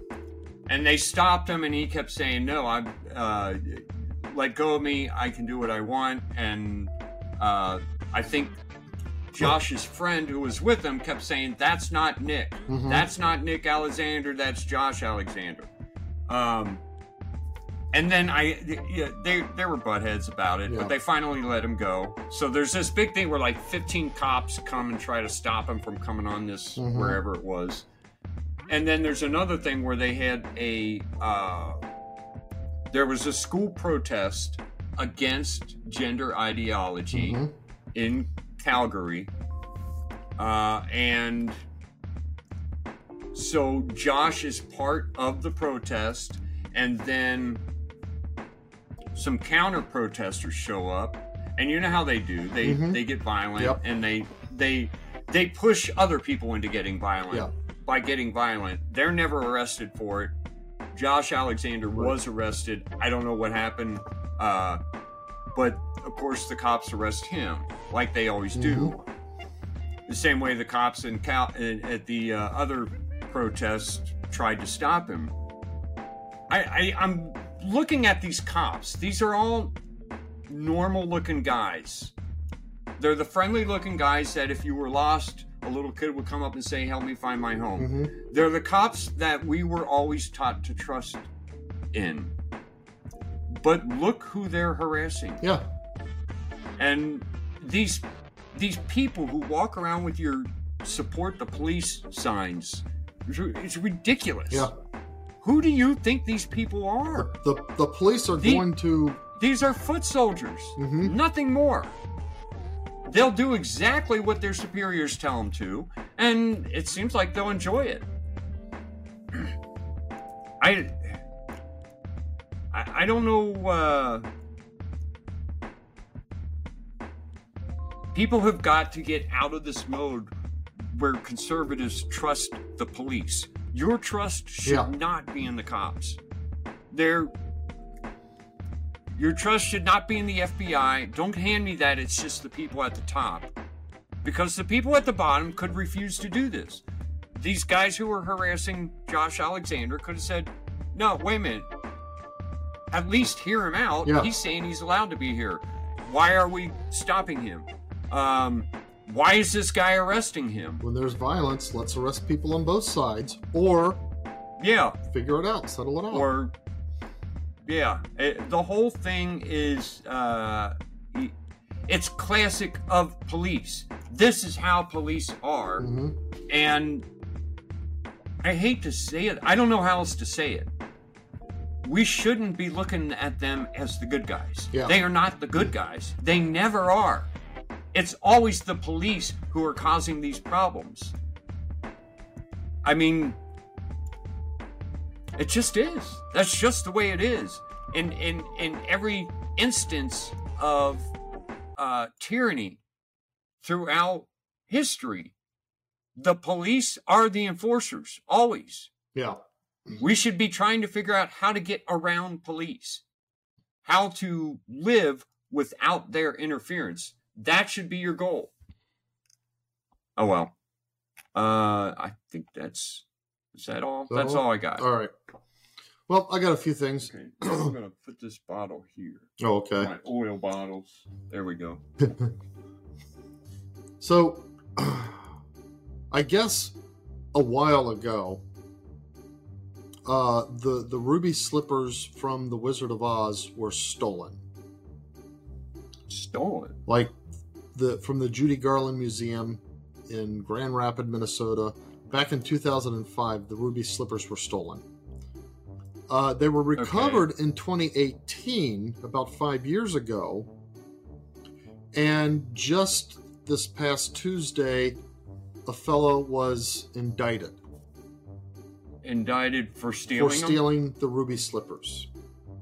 Wait a minute. I think we talked about this. Did we talk about the ruby slippers? I don't remember. There was some kind of deal with where those do not look how they don't look ruby, do they? They look kind of dull. No, not what I remember from the movie. But in the movie they were, they weren't real rubies, of course. They were just nice sequined. And clean. And But we had at some point we had a story about the clothing used in The Wizard of Oz. I don't know if it was the ruby slippers or the outfit, where the outfit suddenly popped up and was sold for millions of dollars or something like that. Oh. I can't remember what it was. I don't. But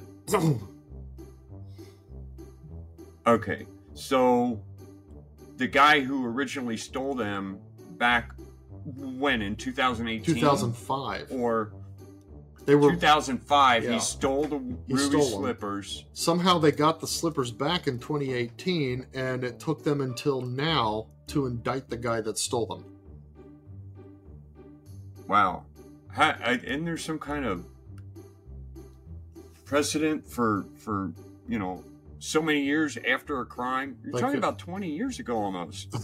Shouldn't the statute of limitations have run out stealing on this? Ruby slippers? What is the statute of limitations on stealing a pair of shoes? Yeah, really. What state is that in? Where is that?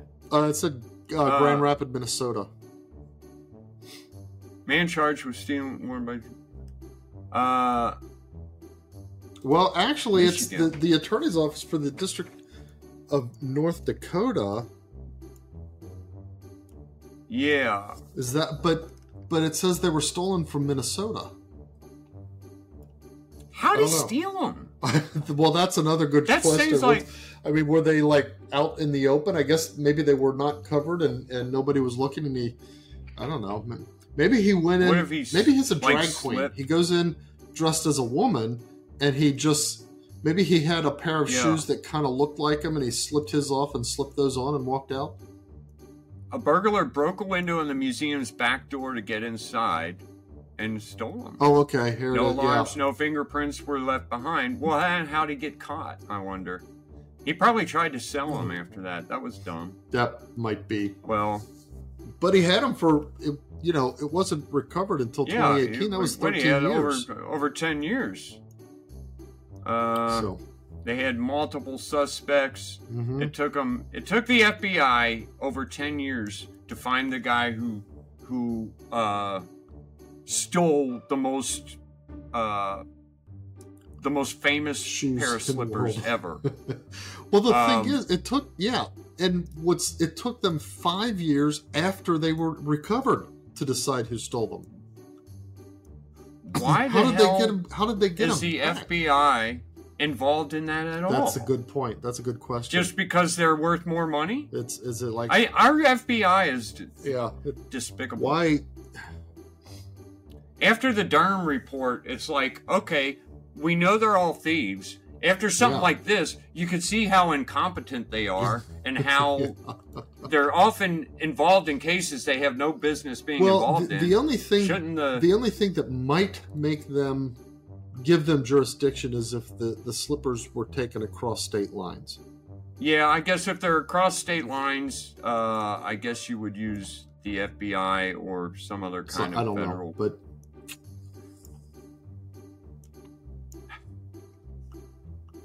Okay. All right. This one is just kind of fun. There's this gator that's hanging out on a beach. Usually you associate alligators with like lakes and stuff like that. Mm-hmm. But he's just on the beach. Yeah. And they've got a video of it. Have you ever seen a gator in the wild? Not in the wild. They had some gators when I was visiting Jeremy. So wait a minute. This is the ocean? I think so. On Dolphin Island. Are gators in the ocean generally? I mean, no, I know down in Florida they're in the Everglades, but I thought they tended to be in the freshwater part of the Everglades, or that's what I was going to ask. Jungles and stuff, like jungle rivers and that kind of stuff. There are parts that are salt and parts that are fresh. Okay. I had never seen a gator until we went, me and Jason and a couple other boys. Grandpa took us fishing. Mm-hmm. Where was it? It was when he was in the military and he was able to get on leave for a few days. And we said, we'll pick you up. We went to Lake something. Isabel rings a name. Oh, okay. In Georgia, and go fishing for a while. And they went out on a boat and they came back and said, hey, we saw an alligator. I'm like, no, you didn't. I had never seen an alligator in the wild. Once we got kind of close, it was like, holy cows, those things are scary. What do you mean the wild? I mean, we were at a lake and there's a gator. Okay. I've seen them at the zoo. Okay. That's, not in captivity. Because, we were visiting Jeremy and they had gators on the Air Force base that he was on, and so we were, driving around, and they had a few of them hanging out at a lake. Dayton. He's in Dayton now. We were visiting. This is years ago. He was down in okay, Florida or Georgia, or so. I think it was in Georgia.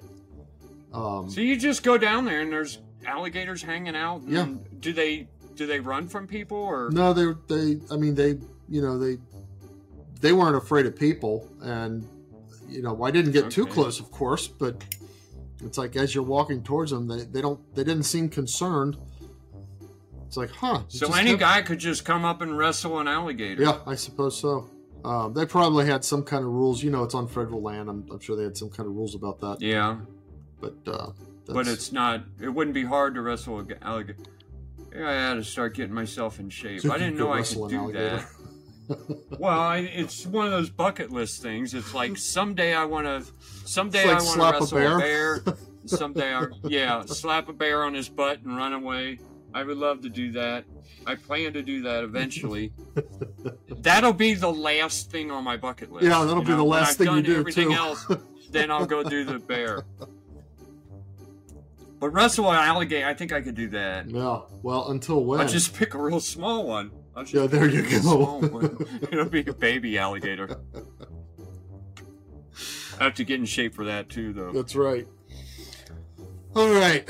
So apparently, there's a ongoing kerfuffle over the term Taco Tuesday. You ever use that? We do that at here. When we have tacos, we call it Taco Tuesday, even if it's not Tuesday. But often we'll have tacos on Tuesday. Yeah, some of my friends talk about, hey, we're having Taco Tuesday, and I'm like, I don't like tacos. So what do you mean Taco Tuesday? It's Wednesday. I don't like it on Tuesday or Wednesday or. Oh, I love tacos. But okay, some of my friends apparently do that in their families. There's a guy or a store known as Taco John's in Wyoming. Yeah, I've that seen them. Claims to have that's a chain copyright on the phrase Taco Tuesday. Mm-hmm. And would it be a trademark? It'd be a trademark, wouldn't it? It would have to be a trademark, yes. As a trademark, which dates the 1980s, apparently. But you have to vigorously enforce a trademark in order to keep it.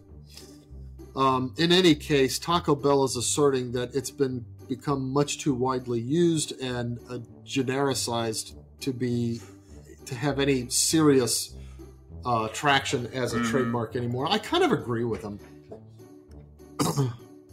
Yeah. But yeah. Anyway, besides, nobody knows who Taco John is. Yeah, you said you've seen him.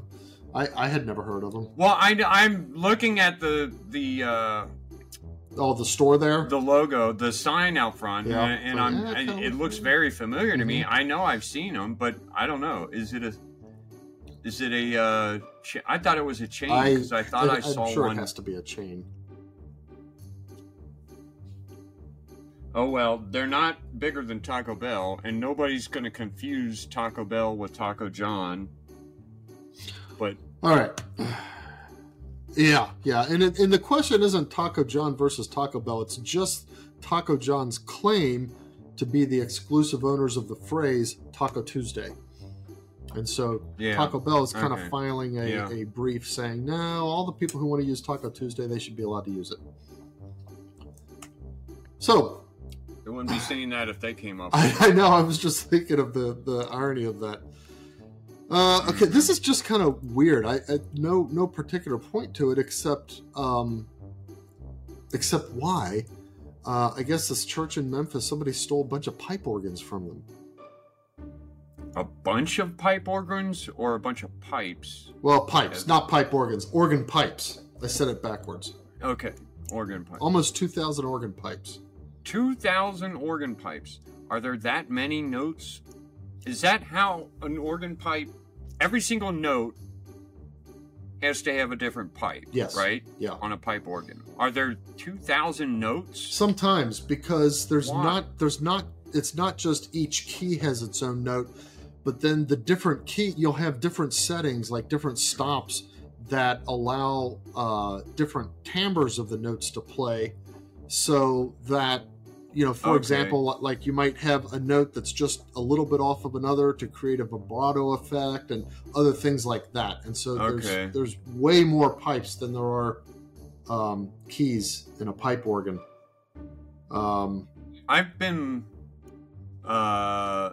I've had this idea of making a pipe organ out of PVC. Oh, okay. Which I saw there was someone who did it, but I thought about maybe trying to start doing that, but I thought, you know what, that's a ton of time. But you gotta in an area that I know nothing about. Yeah, you got to get the math right, and you've got to have the infrastructure. You have to know music and math, and some. So I ended up not doing it. Air blowers and stuff to move the air through the pipes and everything, and have room to put it all. Yeah. Which I don't. Too, so. But they had a bunch of pipe organ pipes there, and somebody. I think they were came being and, sent out for repair, and somebody stole the truck they were in. It looks like. Oh, okay. Somebody just took the whole truck. I wonder what they did with them. I mean, it's. I don't know if they've do with recovered them yet or organ not. This, you know, the. They're not good for anything except organ pipes, I think. Yeah, I mean, you can't do anything with them. I guess you could use them as a club and brain somebody with them, but. When I lived in Cleves, somebody broke into my car, and I had specialty tools. Not just specialty tools, specialty parts. Oh, that even if someone knew what they were, which generally they didn't, you couldn't sell them. I mean, it was so specialized that only the company who made them could possibly sell them, even on eBay and stuff like that. You wouldn't buy them from some joker on eBay because it's like, well, you know, I'm not getting any kind of guarantee here, and I want the company who made them to back them up, things like that. There would be no way to sell these things. And it amazed me the kinds of things people steal. They also sold, I made these little, this is back before they had MP3 players, or at least before they were popular. And I had made, you know, playlist CDs for myself to play while I'm driving all day. And, you know, I printed some kind of goofy logo on it. They're obviously homemade CDs. Yeah. And there were like 20 of them. And somebody stole them all. What a weird thing to steal. Yeah. What good is this going to do you? And now I know exactly, you know, when you're found, which they were, I mean, there's no denying it. Yeah, those are mine. See, my name's on them, and I made them. And those are... It's not like you could say... Those are parts that only I would have access to. I bought these or anything. Yeah, it's not even a case of... Yeah. So dumb. Oh, well, somebody stole it. Apparently... I hope they get them back. You know, I wonder, though, because the organ master or whatever, I've got a quote here. Now he's the owner and president of Spencer Organ Company. He's saying, you know, these things aren't even very good scrap metal. You can't get a lot of money off them. They're like mostly like zinc and lead alloys that nobody would really pay for. But I wonder if that's what somebody thought they might be, because you know about the thing about people going into empty houses and stealing out the wire and plumbing for copper. And I wonder if they thought this could have some scrap value. And they're going to find that it doesn't. That could be it. This is an Episcopal church. Yeah. Do Episcopal churches... It's the American version of the Anglican Church. Is it? Yeah. So they would have like a tabernacle. They would tend to have a tabernacle. They believe in something like the Catholic Mass. I mean, they think of their Mass similarly to how Catholics think of the Mass. Yeah, I'm actually more so than I'm looking at Lutherans. their. I don't see what we would call an altar at a Novus Ordo altar anyway. Do they say their Mass? Do they face the people when they say Mass? That I am sure I think some of them do. I've heard Taylor Marshall talk about it. Because he was an Episcopal priest. Yeah, he acts as though he had begun saying it. I can't think of the word. Not facing the people. Yeah, and that was getting more and more popular in that church. But I can't tell here. It kind of doesn't look like there's a regular table altar here. Yeah, I'm kind of seeing. There's a little. They've got the chair that is like where a bishop's chair would be, and then they've got the altar, and you go kind of like a high altar. Yeah. I mean, it looks like a high altar. It looks like this would be a church for Ad Orientem. Except they've got those flowers right in the middle of where you would say the Mass. Yeah. Which it wouldn't be a true Mass with them, but... But, you know, but if you look at where the flowers are... Okay, so the flowers are on something that's covered with a cloth. And then it looks like there's a separate thing below that could be the altar. It's kind of hard to tell how broad, whether that's a big enough surface to do the thing on or not. Yeah. So I don't know. This might be a church where they do everything ad orientem. And it could be that my perspective is way off, and maybe that thing that I'm saying looks like it's kind of below the flowers. Maybe that's actually far enough out that you can walk around behind it. I don't know. Yeah. So, anyway. Okay. That's all I got. All right. I guess we'll do trivia here. I'll put my little encoder wheel right there. All right. Let me go to the dice roll. Man, we've been at this for 2 hours. And we're rolling the die. I can't find the... It comes up... I can't find the bar. 4? Oh, you can't? Is it... I thought you had a link. No, okay, hold on. All right. I'll wait until you have it up to read the question. Okay.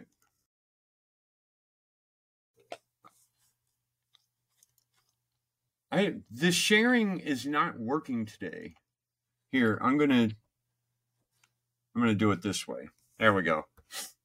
Oh, all right, okay. Now I'm ready. All right. So it rolled a 4, which is places, and okay. The voice. I think this is just a quote. We're supposed to fill in the blank.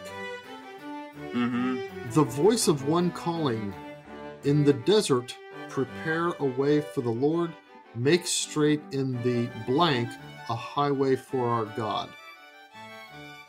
I think I know what it is. Make straight in the blank. Yeah. Make straight in the blank a highway for our God.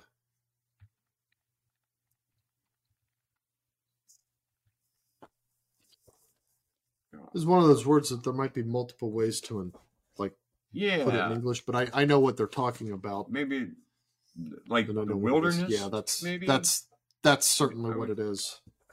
Let's see what the Bard says. Yeah, let's see if it can do fill in the blanks. Does it even understand what you're looking for? Make straight in the desert a highway for our God. Make straight in the wilderness a highway for God's. Wait a minute, they're calling. So they're quoting Isaiah. Okay, and I thought Isaiah I remember 40. John saying this. Well, I thought I remember John the Baptist. Jesus says, he's talking about John the Baptist, and he says, who did you go out in the desert to see? Did you go out and see a king? Kings are in palaces. Did you go out to see a reader? Who you went out to see is a man calling in the desert, make straight the way of the Lord. And that's Jesus saying John the Baptist is this guy that Isaiah was talking about. Yeah, okay.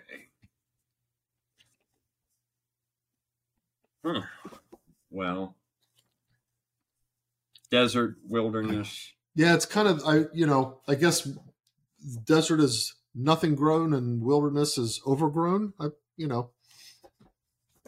don't understand. I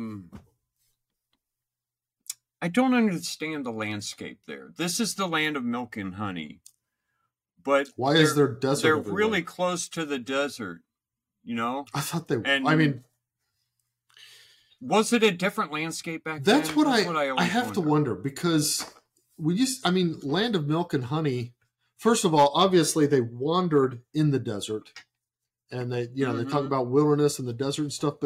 But to really have the reputation that it had to be kind of like this symbol of paradise, you almost have to think that back then the whole area of what we now think of as Israel must have been this kind of like Hidden Valley Oasis kind of thing, like, you know? Yeah, like California. Like, yeah, you know? Exactly.